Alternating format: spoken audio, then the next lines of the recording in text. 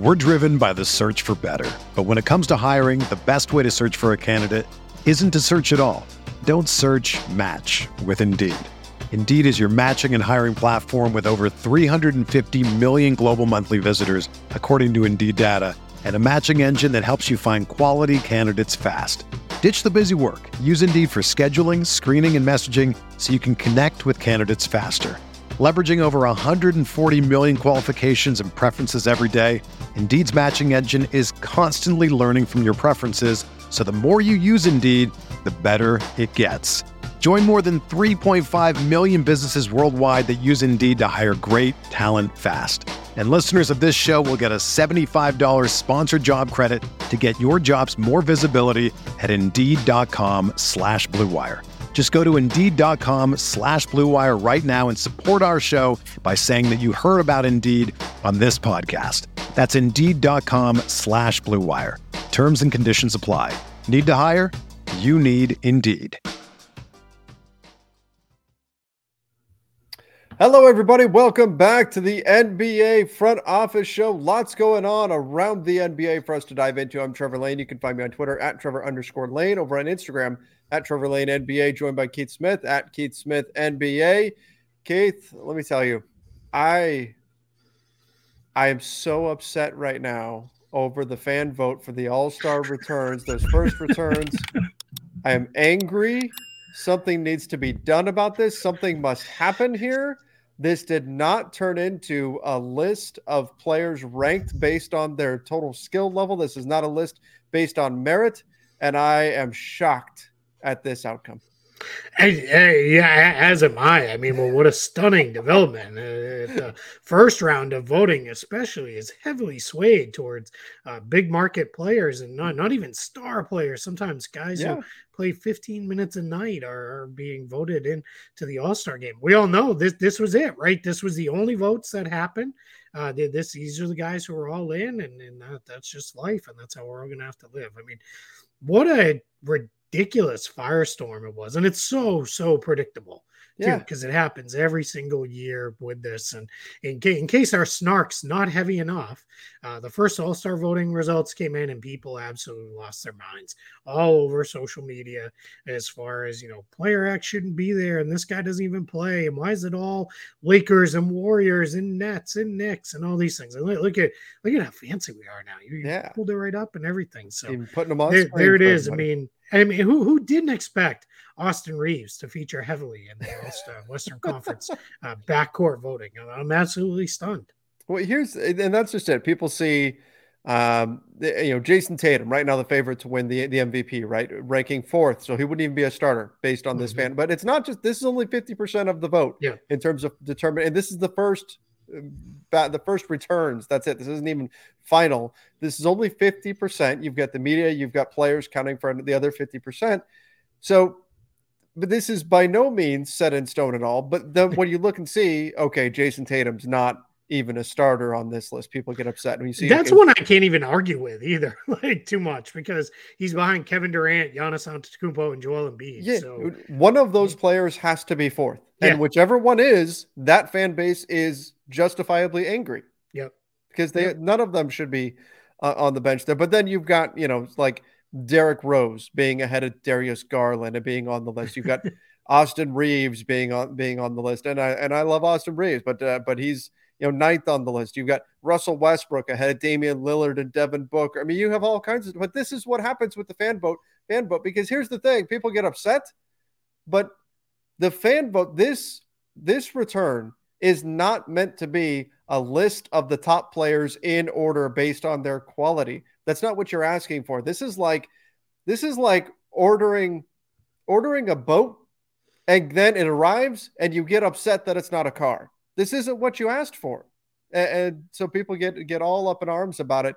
Look, that's not this isn't a list based on the quality of the player. That's not what this is at all.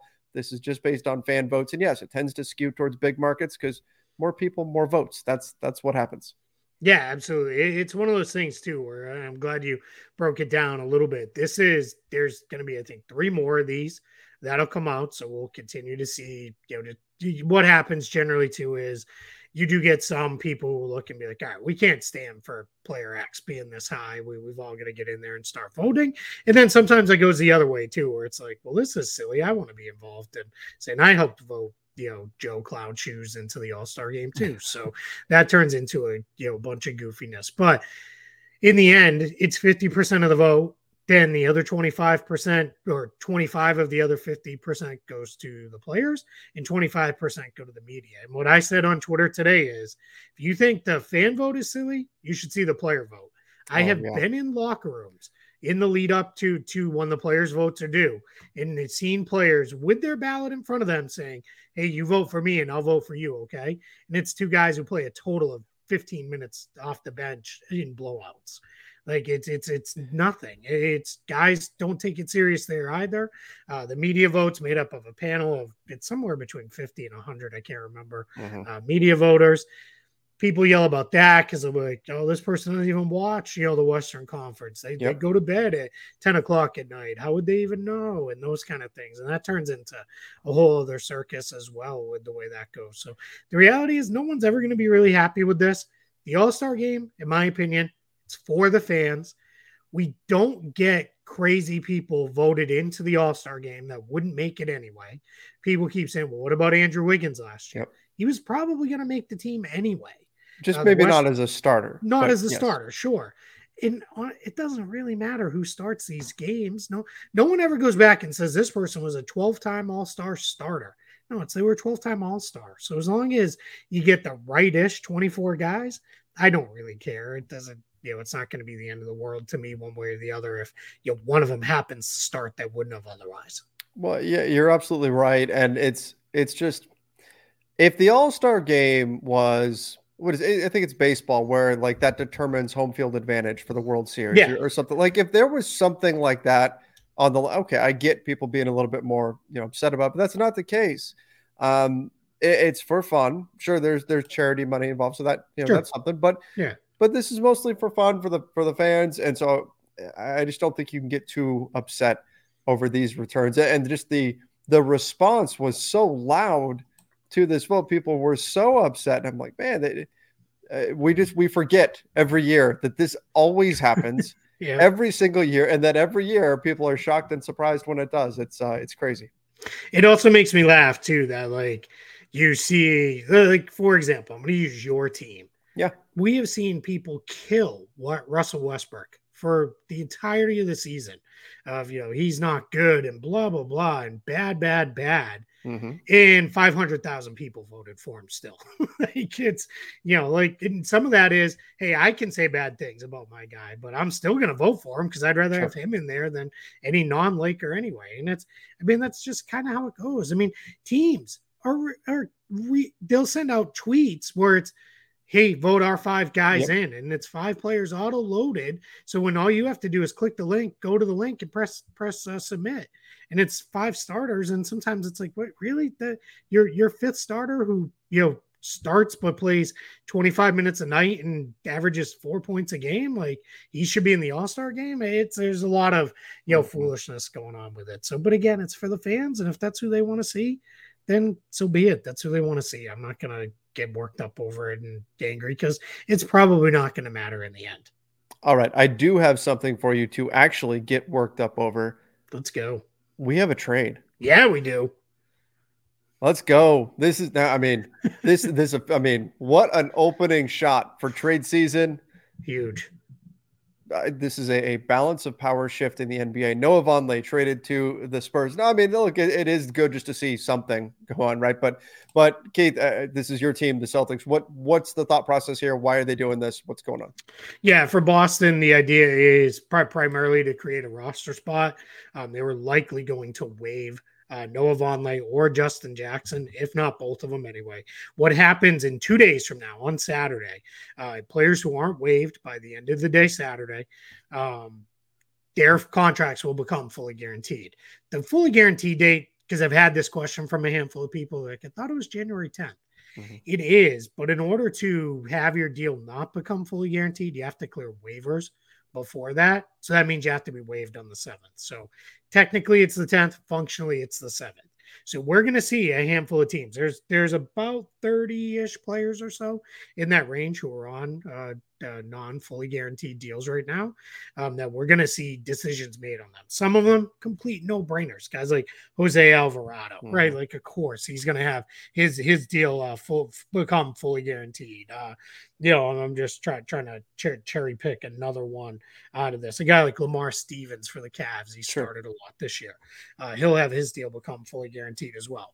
But what will happen with the rest of those guys is there's going to be some decisions to be made within that. And what happens here is if you're the Celtics and you're a tax team, they were about $65 million for a tax bill. That's the amount they're over the tax plus the penalties in that situation. So what's going to happen here is by trading Noah Vonleh, not simply waiving him and eating the guaranteed portion of his contract, they save about $7 million off their tax bill by trading him to the Spurs. For the Spurs side, Boston's going to send them enough actual cash so that when the Spurs owner is writing out his payroll checks, which I know that's not how it really works, right? There's this whole computer system that's going to state his name, but we know, right? But when it's he's not 1983 anymore, yes. Yeah, exactly. There's not some dude. There's not Scrooge with his big ledger, writing 10 cents or whatever. Right. I don't know. But it's when they're doing their payroll, they're going to have to pay Vonleh a couple days' salary because reportedly, according to Woj, they're going to waive him too. Celtics are presumably sending enough cash to the Spurs to cover what they're going to eat in the Vonleh, probably plus a little bit because, it's basically a thanks for saving us $7 million. We'll do that. And then the Spurs, though, get to count his full amount of his full guaranteed amount, which will be about like $1 million-ish in range. That'll count for them towards the salary floor, which they're still about $16 million under before bringing in Vonleh. So this is kind of one of those, this trade doesn't really mean anything basketball-wise. Vonleh, he was in Boston's rotation early in the year, but then Luke Cornett got healthy. Rob Williams got healthy. Vonleh fell out. He was only playing garbage time minutes now. They don't really need him. The open roster spot going into trade season or into buyout season, more likely for the Celtics. That's far more valuable, and you save some money. And now what Brad Stevens can do with the Celtics ownership is say, hey, that $7 million, I need $1 million of it back, $2 million of it back because we want to sign player X, Y, and Z. Right. And that's where it'll go. So in the end, they'll come out a little bit ahead, but Boston will fill that roster spot. They will not go in to the end of the regular season with only 14 players under contract. They will wrap up, head to the playoffs with a full roster. So this is a purely financial move, but it's just, well, I guess not purely, because it does give you that open roster spot to play with, but primarily a financial move where the Celtics are saving some money, the Spurs are taking on some money and getting paid a little bit of extra money in exchange for doing that. And plus they're getting close to that salary floor. So, and having the Spurs and Pacers both sitting so far under, wouldn't be surprised if you see them pop up a couple more times between now and that guarantee date on Saturday of eating a couple other deals for players because they're still both sitting on roughly $30 million in cap space that they can play with. And if they're not thinking, there's a deal out there to eat a bigger contract or to take a really imbalanced trade back or whatever it is, we might as well eat some salary. And what will happen is the reason Vonleh it's so little, so Celtics are paying them in cash. If it was a bigger deal, if this was a $10 million player, probably get a second round pick out of it or a couple of them. That tends to be more at the trade deadline that'll happen. But for now, for Boston, it was, hey, rather than eat this guy's guarantee in a couple of days, we can move him to San Antonio. Let's go. We should say Gorgie Jang got waived or will get waived by the Spurs to open the roster spot for them to bring in Vonleh. And we'll see the Spurs may turn right around and re-sign him and bring him back. He's very, very popular in the organization. Yeah, so that could certainly happen there. But, hey, it's an early move here. Yep. Maybe we see some more things happening as we get into January. Speaking of which, let's jump to the Detroit Pistons. Their asking price for Bojan Bogdanovic. Now, we had heard through the Lakers lens that the Pistons were asking for an unprotected future first for Bogdanovic. You and I both discussed this and why we wouldn't do that. According to Jake Fisher, the asking price, and this does not specify protected or not, but the asking price now for Bogdanovic, a sharpshooter, is a first-round pick plus a young player or the equivalent draft capital. So it's not just a first. It's a first plus a young player and the equivalent draft capital. That's what the Pistons are looking for. Also listed some teams that are interested in Bogdanovich. The Mavs, the Lakers were some of them. There were a few others off the top of my head. It was Suns and Cavs as well that were interested in trading for him. That's a pretty high price tag, but it doesn't hurt to ask for these types of, and that's kind of where we're at in trade negotiations right now. Yeah, I think there's two things going on here. One is Bogdanovich, 49, 42, 89 shooting splits, 21 points per game. These are not empty numbers. This is not a guy scoring 20 plus points per game on 35% shooting from the floor. He's getting it done night in, night out with very little help around him. He's played every night. He's been there. He's played 40 games for them, 31 minutes per night. He's a little older, but I think if you're the Pistons, because it was funny, I had somebody ask me, like, did Detroit just do the equivalent of flipping a house here? Like, they paid right. less for this guy. Now they're going to get, way more than what they paid. But what they did was they signed him to an extension. And now I think he's more valuable as a trade piece, because you're not just trading for him for the rest of this year. You're getting him signed for 2 more years. And that second year is mostly non-guaranteed. It's only $2 million of the 20 plus million guaranteed in that second season of that extension. So you could have him rest of this year, all of next year, and the year after that if you wanted to. So I think for the Pistons side, it is, let's ask for a lot. I think it's also a sign of, hey, we'll trade him if you really want to bowl us over with an offer. But if you don't, we're happy to keep him because they intend to be competitive next year. That's the sign they've been kind of sending everybody is, we're going to get our guys back. We're going to be ready to go. We're going to be a competitive team a year from now. So I think for Detroit, it is, hey, here we go. Like if it's the rest of this year, we can shut him down pretty easy. We can come up with, a reason he can't play later in the season, and off we'll go. So I think it is really, really going to be interesting to see how this goes for them the rest of the year. We're driven by the search for better. But when it comes to hiring, the best way to search for a candidate isn't to search at all. Don't search, match with Indeed. Indeed is your matching and hiring platform with over 350 million global monthly visitors, according to Indeed data, and a matching engine that helps you find quality candidates fast. Ditch the busy work. Use Indeed for scheduling, screening, and messaging so you can connect with candidates faster. Leveraging over 140 million qualifications and preferences every day, Indeed's matching engine is constantly learning from your preferences, so the more you use Indeed, the better it gets. Join more than 3.5 million businesses worldwide that use Indeed to hire great talent fast. And listeners of this show will get a $75 sponsored job credit to get your jobs more visibility at Indeed.com/Blue Wire. Just go to Indeed.com/Blue Wire right now and support our show by saying that you heard about Indeed on this podcast. That's Indeed.com/Blue Wire. Terms and conditions apply. Need to hire? You need Indeed. By the way, I should note, I didn't put this in our show notes, but Marvin Bagley will be reevaluated in 6 weeks, just while we're on the topic of the Pistons. Repaired a fracture of the 3rd and 4th metacarpals in his right hand from Mark Stein.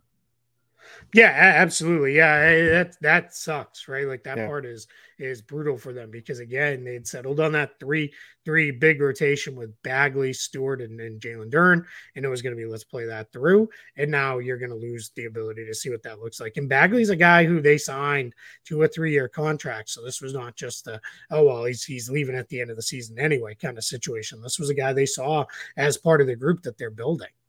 Yeah, absolutely. So that's tough for them. And again, we talked about this with Cade. I mean, you're losing that year to figure out what you've got, that year of development. I know Bagley's been in the league for a few years longer, but still, you had a chance to have him with your young team playing out there, developing that chemistry. And so you lose that for the next 6 weeks or so. That can definitely throw you out of rhythm and out of sync. You don't want this to just be a throwaway season. If you're Detroit. Now, even if you do wind up moving Bojan, you don't want this to be a throwaway season. You want this to be a season of development, knowing you're not going to make the playoffs or anything like that. But you don't want it to be just throw your hands up, let's lose as much as we can. You want to start making progress towards something here. And having all these injuries is certainly going to be a hurdle that you're going to have to try to overcome in that process. Yeah, anytime you're going to be what I like to call naturally bad, which is just you're just not going to be a good team, which is I know there were a lot of people like they could be a sleeper playing team and Mm-hmm. all that sort of stuff. But I never fully bought in to that with the Pistons. I thought they were still at least a year or two away. Anytime you're going to be naturally bad and you have injuries to key guys, it starts to become a lost season. So that's where anything you can do to kind of fight against that is valuable to let's go because you still got Jaden Ivey out there. Mm-hmm. You're still next time we could go, let's figure out what Killian Hayes is. We've got Sadiq Bey. We've got Jalen Duren. Let's really try to get the most out of these guys versus just rolling the ball out and losing by 20 every night. Because chances are we're probably going to lose more often than not anyway. We don't need to get killed to do that. We can play competitive games for the most part. Absolutely. Absolutely. All right. The Mavs and Christian Wood have opened extension talks. Now, we heard earlier in the week, we heard about the Mavs wanting to do a 2-year deal. Christian Wood can get up to 4 years, and it was, 77 million. Yeah. Mavs looking at a shorter deal than that. Do you think they find middle ground here and get something done? Or is this the kind of thing where Christian, do you even want, I guess that's maybe the bigger question. If you're Christian Wood, do you want a 4-year deal at 77 million? Or are you looking for more money than that? In that case, you might be more open to a short-term deal and then hit free agency again later on. What should his approach be?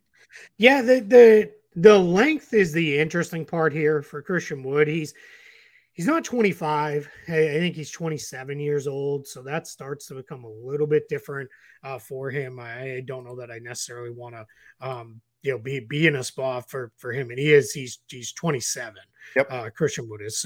So I would probably, if you're 25 or under, yeah, give me a couple years because I've still got a couple more deals in me. Let's go.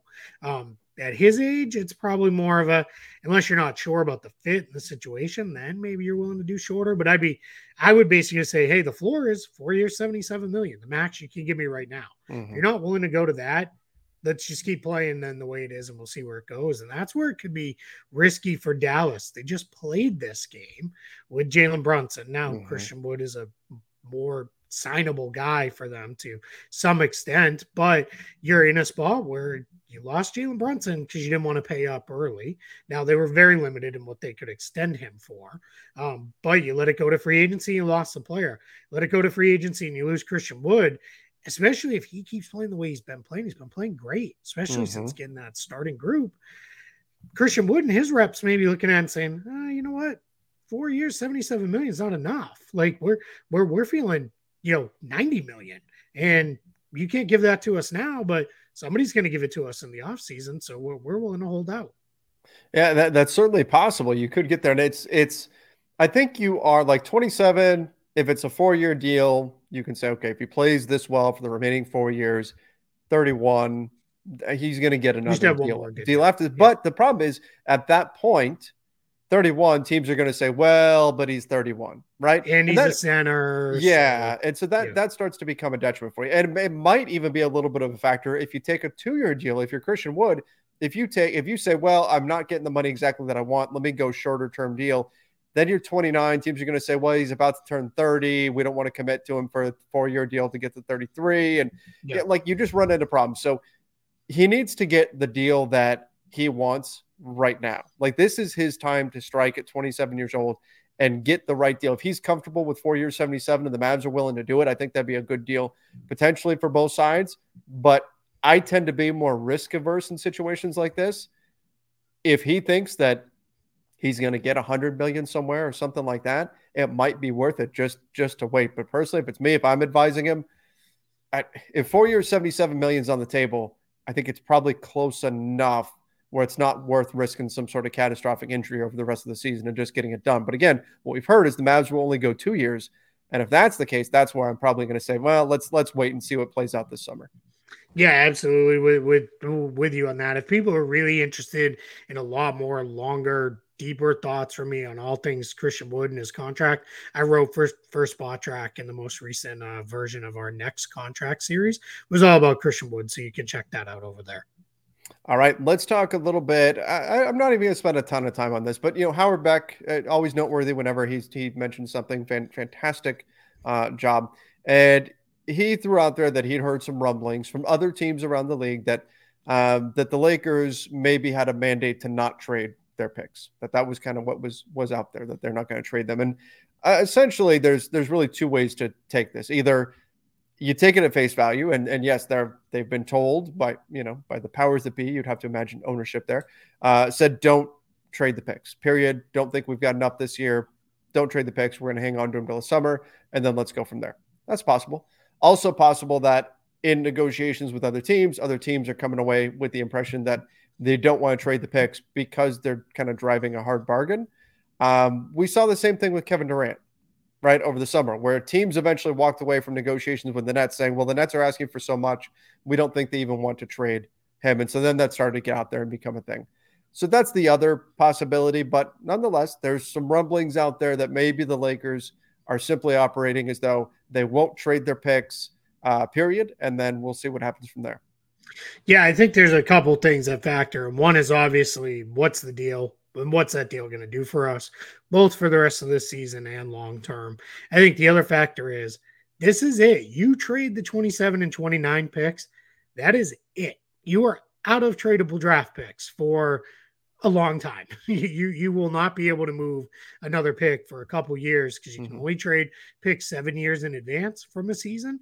And you can only, well, when you get into it, you can only trade picks every other year in there. So that's it. So the other thing is, not only is it what does it do for this year, next year, but it has to be absolutely the right deal because this is your last chance. Otherwise, you're kind of out. If you move them and it doesn't go the way you want, well, guess what? Your trade chances went way down. At that point, you're looking at, we have to trade players we probably don't want to move. That's the only way we can kind of reset things at that point. So that's where I think you've got to exercise caution. You got to make sure where we really want to go with this. Question I have for you, because you're obviously way closer to this than I am. 3-game win streak right now. Very surprising win last night over the Heat that I don't think anybody expected, especially after they announced LeBron wasn't going to play. Does that get people thinking like, yeah, we got to do it. We got to move picks. We got to trade players and go all in. And I know there's always going to be some, right? There's always extremes on every end. Or are people still a little like, I know, like, hold on. Like, what's the temperature of the fan base right now? It's a bit of both. There are some fans that are saying, you know what? Well, you've got, I mean, this happens day one of the regular season, regardless of what's going on. Like if you lose, it's the sky is falling, season's over, forget it, all that kind of stuff. That's out there, right? That happens. Preseason, summer preseason, that happens. Summer league, that happens. That's the thing, right? But so there are still a lot of fans that are saying, well, you know what? Yeah, this team probably doesn't have it. Just hang on to your picks. Wait until summer. That's a lot of the kind of season's over crew, right? Where that's just the response. Season's over. It's done. That type of thing. Because look, let's face it, fans, it's going to be an emotional response. Something hurts you. What you want to do is you want to just, projectile send that thing away from you, right? So by saying season's over, we're just stepping away, and that's I'm going to send you away so you can't hurt me anymore. There's that's out there. There's also LeBron fans who are incensed, just beside themselves at how dare the organization do this to LeBron. They must trade everything that's not nailed down to help LeBron right now. That's a thing too, which there's obviously a lot of bias built in there because those picks have no value, zero value to them, because once LeBron's gone, they're not going to be following the team at that point, most likely. So there's that element too. For the most part, though, just kind of general Lakers fans, you see a lot of, well, LeBron's played at an incredibly high level. Davis has played at an incredibly high level when he's been healthy. And it's hard to watch those guys play at such a high level and just not see them have enough help around them. So if you can find the right move, you have to look at it. You have to consider it. And I think that's ultimately where I land too, that it's got to be the right move. And that's where you're going to consider. If LeBron was having a poor season, if Anthony Davis wasn't looking good, then maybe you don't. But I think this is a group where LeBron and AD are both playing well enough to where if they're both healthy, and that's a big if, come playoff time, they could present a challenge for just about anybody in the first round if you're able to add a little bit of firepower to help get them there. So that's where I fall with it, where it's got to be the right move. but it's something you really have to consider because of how well they've played.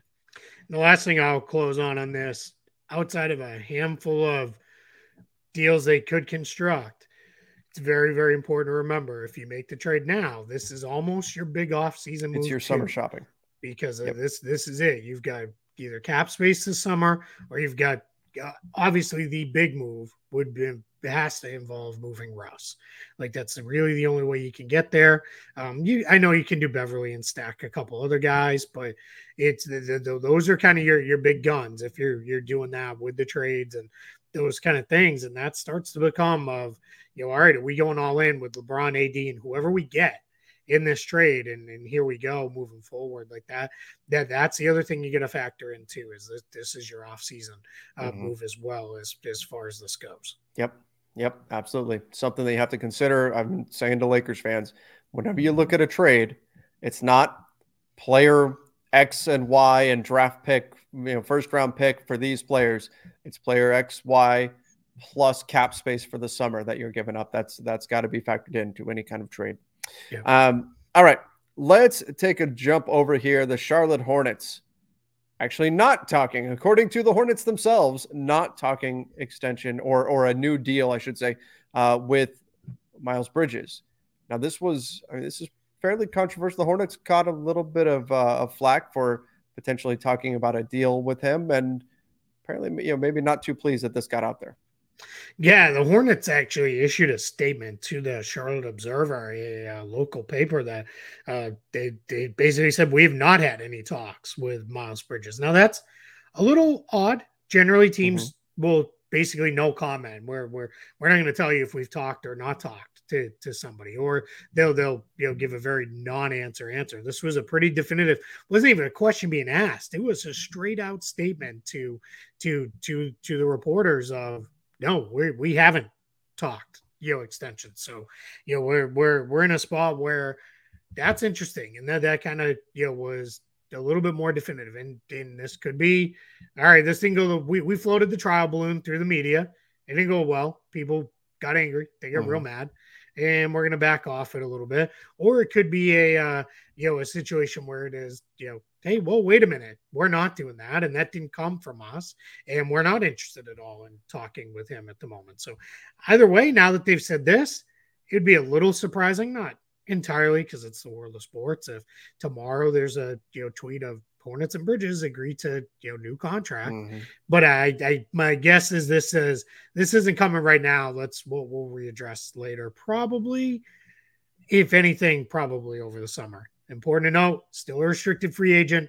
They retain his restricted rights as they have. And part of the reason they did that was because, in my opinion, they didn't want anybody else just jumping in and saying, hey, we'll overlook what happened, or we'll look past it, or whatever it is. We'll move on.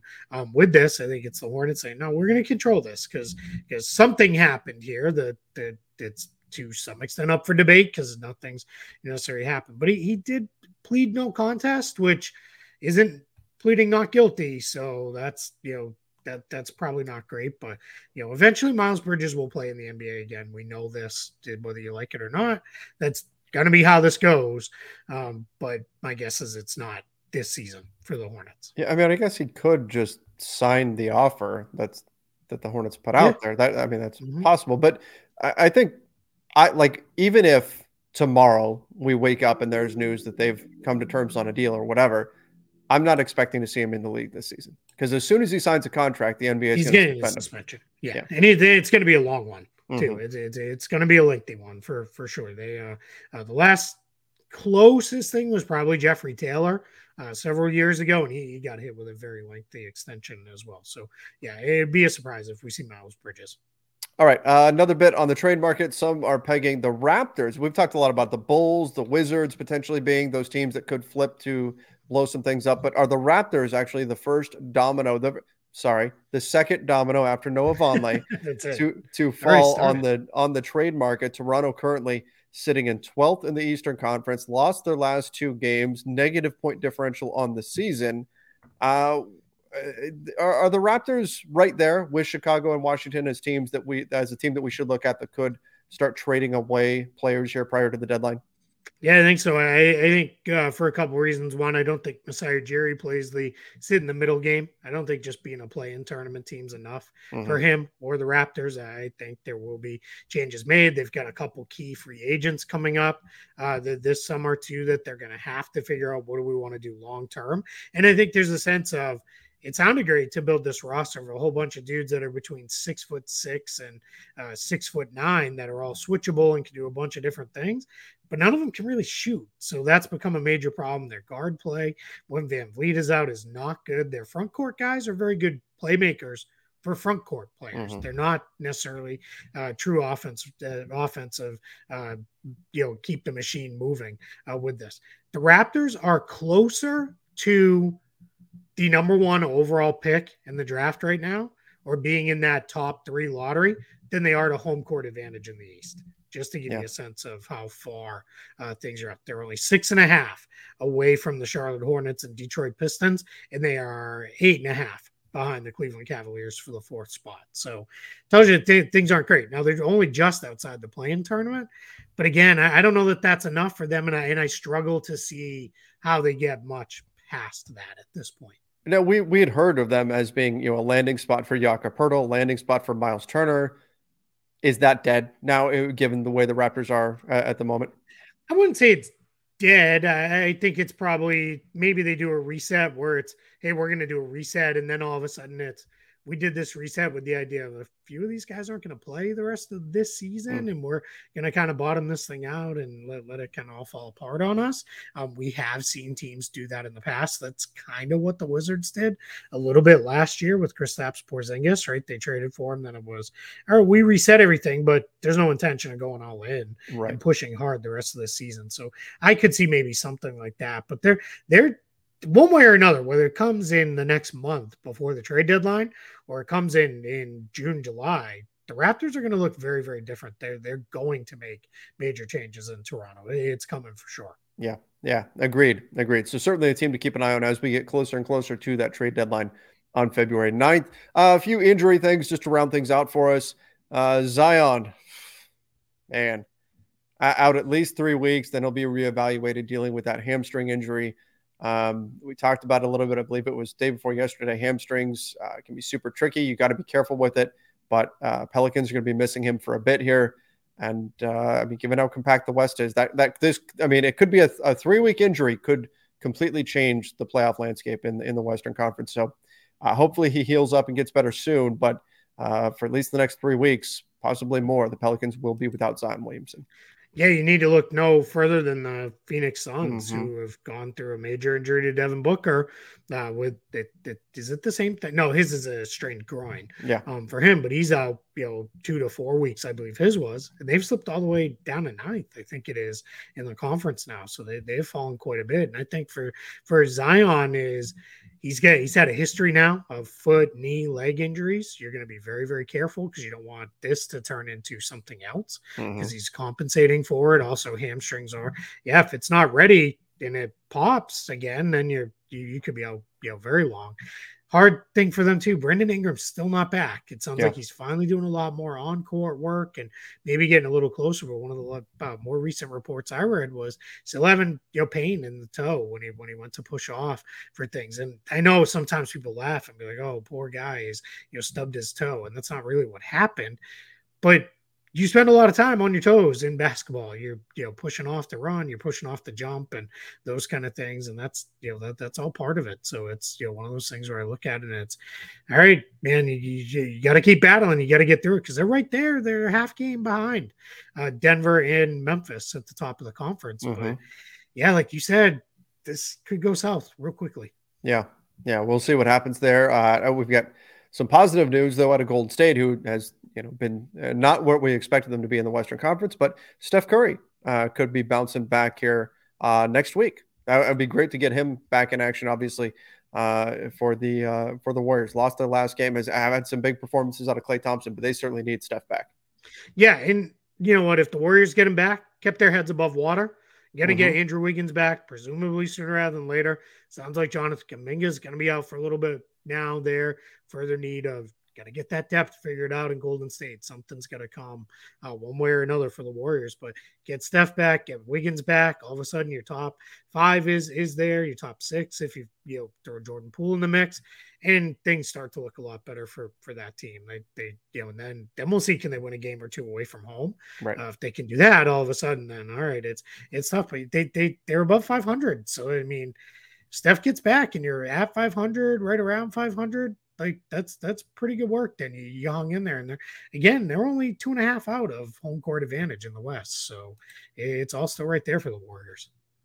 Yeah, that's just it, right? They're right there. The West is still wide open, and Curry comes back and you get rolling. Great, you could be in pretty good shape. By the way, the Warriors, I believe it's the Warriors' entire starting 5 was on the early returns for I think so. Yeah, I think that's right. So things might, they might be sitting whatever it is, 9th right now, but things aren't that bad in Golden State. They're getting all those the All-Star love there. Everybody's all about it. I know Kevon Looney was a lot higher than people were comfortable with. So yeah, right. that is definitely something I know for sure. I saw my buddy Samus Fandiari of the Light Years pod, which is a fellow Blue Wire podcast network show, was putting out there on Twitter, like, he's not worried about Austin Reeves over Jordan Poole or anything like that. He's just hoping to get Kevon Looney into the All-Star game again. He's pushing for that. We'll see if the Warriors fans can get it done. They made it happen with Andrew Wiggins last year, so who knows? What they need to do is they need to tell the people of the great nation of Georgia that Kevon Looney is a Georgian, and there you go. He's Zaza Pachulia's long lost cousin, and get them all rallied behind him again too, and then they'll win the fan vote, and then it does become a little tricky to for the media and to overcome them. But yeah, that was also what triggered all of that. Yes, the change to that was Zaza getting, I think and I mean all grandmothers and babies and infants and everyone every single day was voting multiple times a day for Zaza, and still somehow magically didn't squeak through into being named an All-Star starter, shockingly. Right. Yeah. Right. Beat out on the last day. Crazy. Weird how that happens. Yeah. I have no idea. I'm sure nothing, underhanded happened in that, but that's a whole nother pod. That's a summer pod of NBA. That is a middle of August topic. Yeah, NBA August. Sure. Yep. All right, everybody. Let's wrap things up there. Appreciate everybody for joining us. Make sure you are subscribing to the NBA Front Office YouTube channel. And don't forget to go follow us over on Apple Podcasts, Spotify, wherever it is that you listen to podcasts. Till next time, see ya and stay safe. Everyone is talking about magnesium. It's all you hear about. But why? What do we know about magnesium? Well, magnesium is the #1 mineral that 75% of Americans are deficient in. If you are a woman over 35, magnesium will help you rediscover balance, energy, and vitality. Magnesium supports more than 300 enzymatic reactions in your body, including those involved in hormonal balance. From functional medicine doctors to mental well-being and female hormone experts, we all know that magnesium is the one mineral to improve all aspects of well-being and health. But which one? Magnesium Breakthrough from Bioptimizers, the trusted choice recommended by leading experts with 7 best-absorbed forms of magnesium to ensure your body receives the support it needs for overall well-being. Go to bioptimizers.com/balance today and use code BALANCE10 for 10% off. Support your journey to wellness at bioptimizers.com/balance. Magnesium Breakthrough from Bioptimizers, your foundation to optimal health and vitality.